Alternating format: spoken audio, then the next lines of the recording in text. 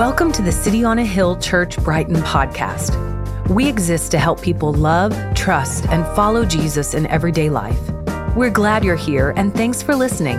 More information on the life and mission of City on a Hill Church can be found at coahbrighton.org. That's COAH Brighton.org.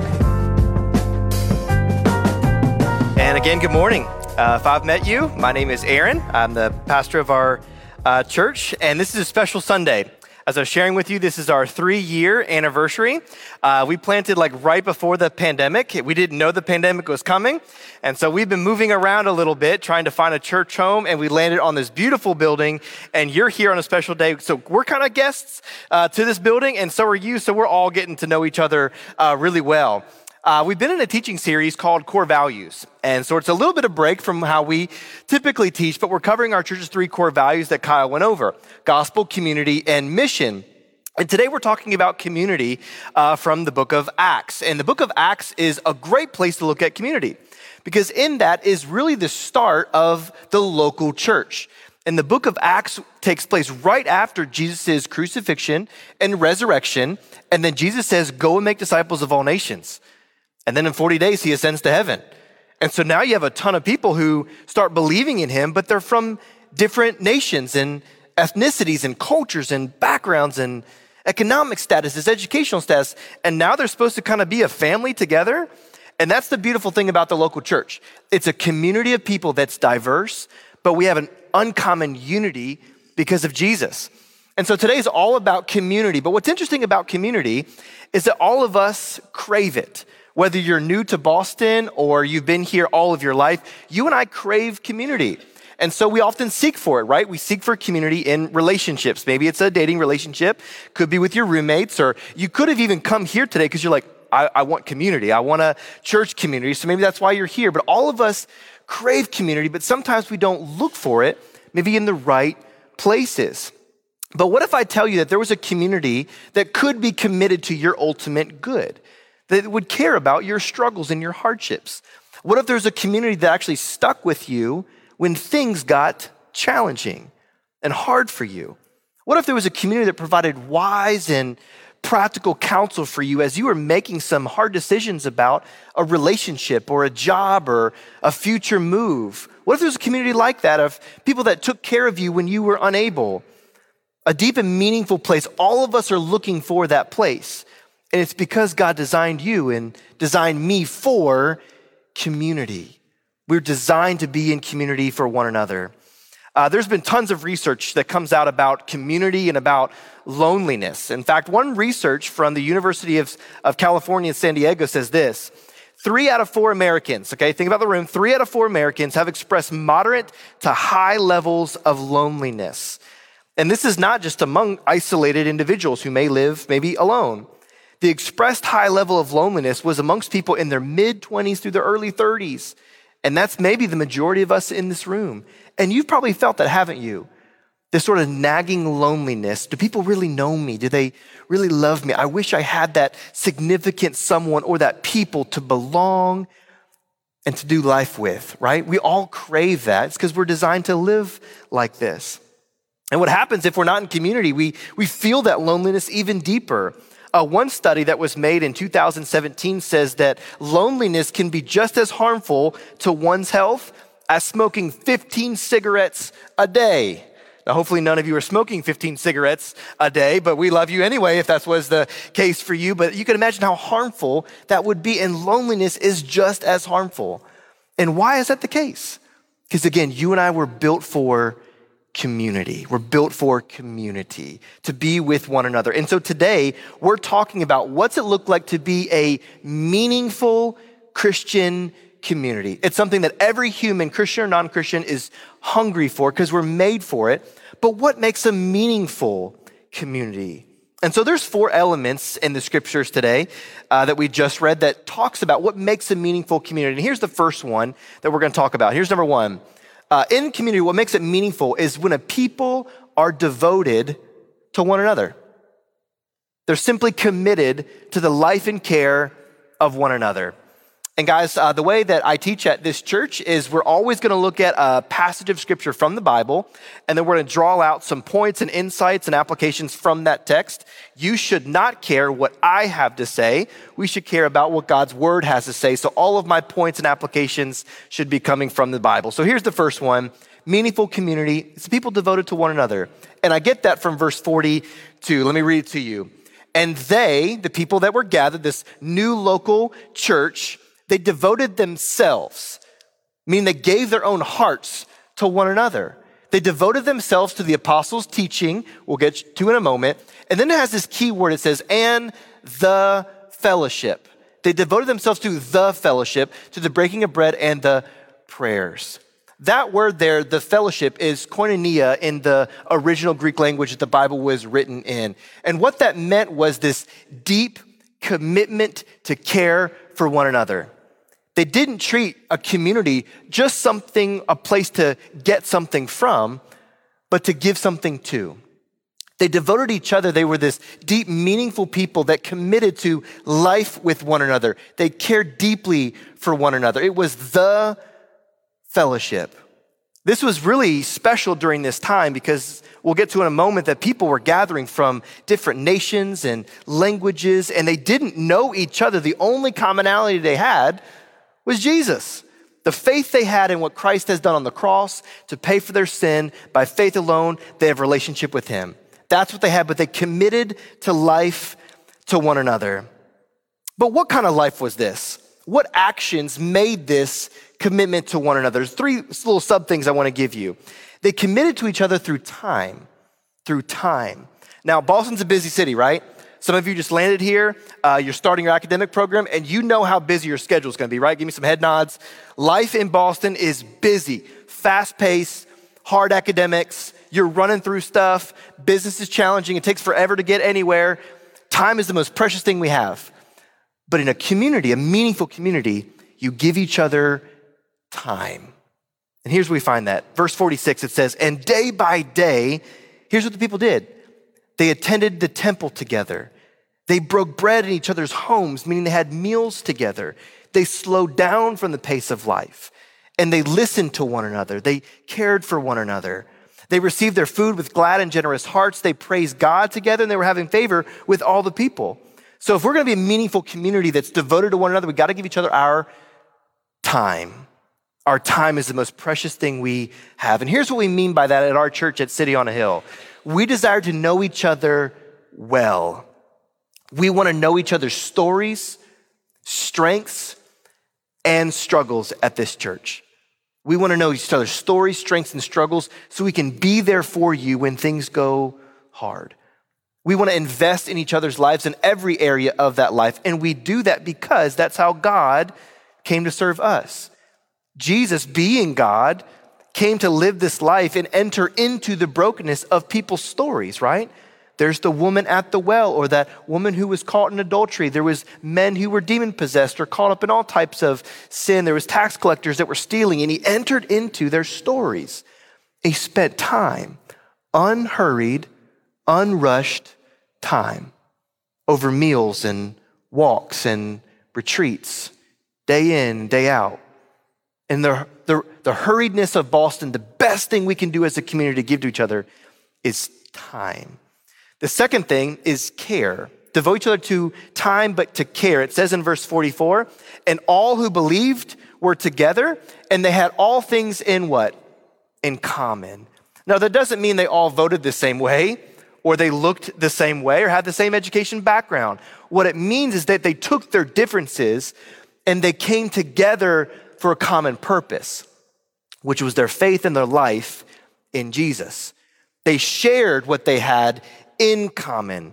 And that's where we get in verse 45 that they were selling their possessions and belongings, and they were distributing the proceeds if anyone had need in their church. Guys, we want to give each other in this church, a meaningful community gives care to one another. We know stories, struggles, and strengths, but we also enter into the burdens of people's lives. We get past the, hey, how are you doing? I'm doing well. No. How are you really doing? How's your marriage? And what's it like being in Boston? What's it like on the dating scene right now? How's your heart with all of that? What's it like in your school program? What's it like at maybe back home where you're from with your parents. What's it like? We care for the heart because this is what Jesus came to save, was the body and the heart. And guys, there's a lot that you go through during your days and your weeks. That what if a community modeled Christ and entered into your story and your struggle and cared for you in that place? This is what Jesus has done for us, and so we are called to do that with one another. So we devote each other through time and through care, and then through this last one, sacrifice. Sacrifice. Verse 45 says this, that they were selling their possessions. This is fascinating. Think about this for a moment. Think about this small church community. What if we were selling our possessions because one of you didn't have what you needed? Maybe you tried to move in your apartment and the couch didn't quite fit up the stairs, and so you just had to throw out the couch and get a new one. What if someone in this church provided your needs? They cared for you in that way. What if rent got tight, which I know some of in our church helped paid for other people's rent? Some of you in this church have sold your cars, your houses, your clothes to even move to this city to help start this church. Imagine if we lived that way with our friends and neighbors. We sold our possessions because we saw how Jesus gave up the glory of heaven to come on earth and gave up that in order to serve us. Guys, we do because of what's been done to us. So they sold their possessions and their belongings. They distribute the proceeds to all as anyone had need. Guys, in this church, a meaningful community, we devote each other through time, through care, through sacrifice. But still, what makes this passage to me, guys, so beautiful is not just that they did this, it's that they didn't know each other. Like genuinely didn't know each other, all of these people. They were from different cities, different education levels, different ethnicities. These people had nothing else in common other than Jesus and his teachings, and that was enough. Which brings us to the second point of a meaningful community. We must be devoted to God and his word. God and his word. Now, if you're here and you're just exploring Christianity the first time, we are a people of the book. We do believe that God gave us the scriptures through human authors, over 40 authors over a 1,500-year period. And if you look at the geography and the archaeology, you look at the dates, you look at the people, you look at the locations, all of those seem to match up with incredible precision and accuracy. If those things line up over 1,500 years of recording with 40 different authors, and if that all lines up, then you could even consider the faith claims. And this is what the Bible has for us. It's not just a story of tales. We believe it's real recorded history that has faith claims that are rooted in truth and that are true. And so this early community, they devoted themselves not to just each other, but they devoted themselves to God and his word. And again, we get that from the very first verse. And they devoted themselves to the apostles' teachings. So at this church, your goal is not to be devoted to me as a leader like the apostles were leaders. You devote yourself to God's word. It's the teachings of the scripture, to the fellowship, to the breaking of the bread and the prayers. Now, what's interesting, again, is who is the they in this passage? We keep referencing it, different cities, different countries. Well, who is the they? What's so fascinating is that it's so diverse. Let me read it to you. If you have your Bible, it's going to be in verse 9 of Acts chapter 2. Look at the background that's gathered there that makes up the early church. Who's there is the Parthians, the Medes, the Elamites, the residents of Mesopotamia, Judah, Cappadocia, Pontus, Asia, Phrygia, Pamphylia, Egypt, parts of Libya, belonging to Cyrene, visitors of Rome, both Jews, proselytes, Cretians, Arabians. There were tons of people that were there that began to have the Holy Spirit pour out on them. They're speaking in tongues. They're watching mighty miracles. They were all amazed. They said, "What does this mean?" And then Peter, one of the apostles, preached the gospel and said, "Repent and believe in Jesus, for he's died for your sins so you could have a relationship with him." And all of these people from these 15, 16 different nations trusted in Christ, and they became the first community. Imagine that moment. That's a really sci-fi crazy moment that happened, but it was beautiful. So many different nations coming together, making one family. And they became a family because they had something to unify them, which was the teaching of God's word. This community now of different nations, they learned how Jesus gave himself to people, ultimately unto death, gave his life for us. And they saw in the teachings of Jesus how Jesus committed to speak in love and in truth. How Jesus was gracious, but he's also holy. How he cared for the marginalized, and he also called out those who were abusing their authority. And they saw that Jesus lived this way, and so they devoted themselves to the way of Jesus, which this church is trying to do. They devoted themselves to God's teaching. And my friends, we must do the same thing. This may sound cheesy, but this is what I want our church to live out. I want us to hear the word corporately like this. There'll always to be studying the passages. I want us to heed the word personally in our own devotional time, a deep-rooted studying of the Bible in your own personal time. And I want you to read the word daily. Guys, in our church, we go through a Bible reading plan. And so we try to read all through the scriptures each year together, and we do that in different ways. And so you can actually pick up on the way out today a Bible reading plan. Each month we're reading through the scriptures together. Because as a church, what keeps us unified, what keeps us understanding what Jesus has done is to commit ourselves to the word. What did God say to us about him, about others? And guys, that's what a meaningful community is, because it's in there that we learn about what true love is and true sacrifice, what it means to really care for one another. And when you see how Jesus particularly cared for you and your story and your needs, and you see what he's done to take care of every ounce of hurt and pain on the cross, and how he gave you a future in heaven one day without sorrow, without hurt, without sickness anymore, when you see the way he cared for you, it transforms you. So we want to be a people that's transformed by the word so that it can continue to transform others. So what do we do again? We hear the word corporately, we heed that word personally, and then we read that word daily and commit our hearts and lives to it. Third thing here, guys, as Church City on a Hill, we want to be a people devoted to prayer. People devoted to prayer. Look again at the scriptures and see what it says. And guys, if we taught through this whole entire passage in depth, we'd have to do multiple weeks because we're barely out of verse 1, right? And they devoted themselves to the apostles' teaching, that's God's word, to the fellowship, that's time and that's care, that's sacrifice, to breaking bread, that's communion and sharing meals at each other's homes. And then it says they were devoted to what? Praying together. Praying together. And friends, let me ask you a question if you're a Christian. When you think about prayer, is it a last resort or your first priority? In a fast-paced city, it's often our last resort. It's what we do on the way to work or right before bed, but it's not a central thing in our life often because we're hurried and rushed. But these people, the way they lived in meaningful community is they prayed to God, for each other, and with each other. Now, this might be like a lot, but I want to just share briefly the kinds of prayers that these were praying. I looked at the book of Acts and I said, if that's the real meaningful, real church community, how did they pray? And I looked through all the chapters, and this is some of the prayers that they did. Let me just share that briefly with you. Acts chapter 1, they were praying for the Holy Spirit in the upper room.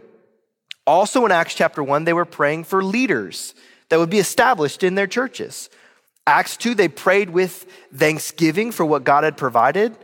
Acts 3, they prayed for miracles in the name of Jesus, like healing or care. They prayed for boldness in the face of persecution. Acts 6, they refused to build busy schedules, and so leaders built time to protect prayer. Acts 6, again, they prayed to seek God's blessing on people that were serving in the church. Acts 7, Stephen prayed for forgiveness for people who were actually in the moment of killing Stephen. So we should pray for God to forgive people through the cross. Acts 8, they urged people to pray to Christ even for forgiveness of sins. Acts 9, they prayed for even a dead girl to raise from the grave, and Jesus provided her to rise from the dead. Acts 12, the church prayed for those who were in prison. Acts 13, they prayed during intense times of fasting. Acts 14, they prayed to God to appoint and give certain men and women as leaders in churches. Acts 20, they prayed for the church as a whole. Acts 27, they prayed for the church's safety. Acts 28, they prayed for healing. Not only that, but let me give you this crazy list of where they prayed. They prayed in houses, they prayed on houses, they prayed by rivers, they prayed in prison, they prayed at the beach, they prayed in the temple, they prayed in boats, they prayed morning, afternoon, night, evening, and midnight. That's a lot of praying, a lot of places over a lot of things. My friends, that's what kind of community we must be. More than your plans and my plans, more than some strategies, more than movie nights, more than outreaches, we must be people devoted to pray for and with one another. Guys, to lift up your burdens to the Lord and ask him to do things in your life, even for you to pray, is just you communing with your Creator and Savior and the one you will see face to face one day, Christian. Guys, prayer must be a central thing we do, a priority and not a last resort. So Christian, let me ask you, how often are you praying for those in your community group? People that call Koa home, how often are you praying for your leaders of this church? How often are you praying for the kids in our kids ministry that are learning and growing up in this city and they're learning about Jesus through this church community? My friend, how often are you praying for your non-Christian neighbor? Are you praying for the senior adults that are also in this building beneath us during the week? Are you praying for the daycare center? Who are you praying for that doesn't know Jesus in our city? Are you making prayer a priority or is it a last resort? The last thing here, our fourth thing that we'll cover. Again, we're looking at what it means to be a devoted community. The last thing is we must be devoted to mission. Mission. Here's how the scripture ends in this passage. It says that this community, they gathered day by day. They attended the temple together. They broke bread in each other's homes. They received their food with glad and generous hearts. They praised God, had favor with all the people. And then look what God did. By the way they were living with each other and with the community, the Lord added to their number day by day those who were being saved. That word saved is a really churchy term. I understand that, but saved means that you were rescued from something. And we know as Christians that Jesus rescued us from sin, sorrow, death, and even ourselves. When Jesus came to give his life on the cross, he gave it so you could have a new life, where you would know just how much you are loved and you're significant and secured in him. And he took the wrath on himself so that he could pour out all his love on you. And it's with this message that this local community began to share with everyone. And guys, they were selling their possessions. And can you imagine just for a moment the city that was around them? The scriptures tell us there's about 3,000 of these people living this way. 16 different nations represented. They're selling their possessions. They're caring for the poor. They're praying all the time. They're meeting in homes and for a community group and for the local church. They're all different ethnicities and nationalities. And they're talking about Jesus all the time, who he is, what he's done, why it matters. And it's through that God added more and more to the kingdom of God by these people placing their faith in Jesus. And at City on a Hill, we want to do the same thing. We wanted to be devoted so much so that out of the overflow of our mouth is us talking about Jesus over and over and over again. Some of you here at this church heard about Jesus through this church, was baptized as this church as a symbol of your faith in Jesus, and now you're telling other people about him. Guys, we live in a beautiful city. I love this city. My 2 girls were born in this city. We fostered to adopt them. We plan to make Boston home forever. We love it here. This city, the greater Boston area, we shared the past couple weeks, has 5.8 million people. 5.8 million people in such a small square mileage space. And of that people, only 3% know what Jesus has done on the cross for them. 3%. Many people may think they know Christianity, or they think by being a good person, you end up going to heaven one day or something like that, but they don't know the true message of Jesus. And then Jesus told us last week in Matthew 28, we are to go into all the nations and make disciples of him by sharing what he's done for them and inviting people to trust and follow him in every area of life. And church, this community gave their life to the mission. Now let me ask you for a second. What if they hadn't? What if they hadn't? Think about the ripple effect throughout history. Would you and would I know Jesus if they didn't live on mission? Like Jesus ascended into heaven then you've got this local church, and what if all of them said, man, I'm just too busy? Or, I can't share that message about my church at like work or school because then they'll think I'm weird and I don't want to be labeled as that weird Christian person. So I just don't know how to. It's too awkward. I'm just not going to. What if none of them did? Would you know Jesus? Would I know Jesus throughout history, throughout time? My friends, it's a privilege and a responsibility for us to share the good news of Jesus. We don't want to be harsh. We don't want to be unkind, but it's so good that we want to share it with everyone. Guys, everyone in this city they're searching for meaning. They want to make a name for themselves. They want to get the degree and get the job. They want to make an impact. They're all looking for importance or love or significance, and all of it is found in Jesus. He tells you who you are, how prized you are, how loved you are. It changes everything, your past, present, and future. We want everyone to know it. So my friends, let me ask you a question. If we're going to be a church devoted to mission, then who is one person that you feel that God may have put in your life to share him with? Who's one person? Is it a neighbor? Maybe it's a roommate, it's a coworker. Who's one person you feel like God has put in your path? Not to condemn them or judge them, but to gently begin to share your story, share God's story and what he's done on the cross. Who is one person we can do that with? So think about that. We shared that last week a little bit, but think about who's that one person that you can begin to invite and invest in. And I think that's what happened in this community, guys. 3,000 people knowing, trusting Jesus, they began to live this way as a meaningful community. And people were like, yeah, I want meaningful community. And I want the one that brought them together because look at how they live and they love and what they talk about, what they do with their possessions. I want to be a part of that community. And my friends, that's what this church is seeking to do. Is to be a community that invites you in and invests and points you to Jesus. Last thing here, as a church, this might be odd if you're a guest, but I want to let everyone know this month is a wonderful month for you and I to live out this gospel calling of mission. It might be awkward for you to hear, like, should we be inviting to church? As a Christian, we want to invite people into every area of life. Jesus walked in every area of life with others, and we want to invite others into that as well. So we do, through the month of September, it's a great month to invite a friend, a neighbor, a coworker, a school, a person that you had just met, and invite them to come gather with us. Invite them to a community group. Invite them to our meal after service. This is one of the best months that we can live this out together. So last thing I'll tell you this is community groups also start, guys, this month for our guests in our church. And so if you're interested in getting connected to this local community that devotes to each other and to the scriptures and to prayer and to mission, this is the best way for you to get connected. We've got 4 or 5 of them in our neighborhood that meet Tuesday, Wednesdays, and Thursdays. There's for everyone and anyone, whether you're a seeker, skeptic, or seasoned Christian. Our community groups are for you. And so you can get connected right after our service. We'll have a meal outside. There'll be a table for you to come by.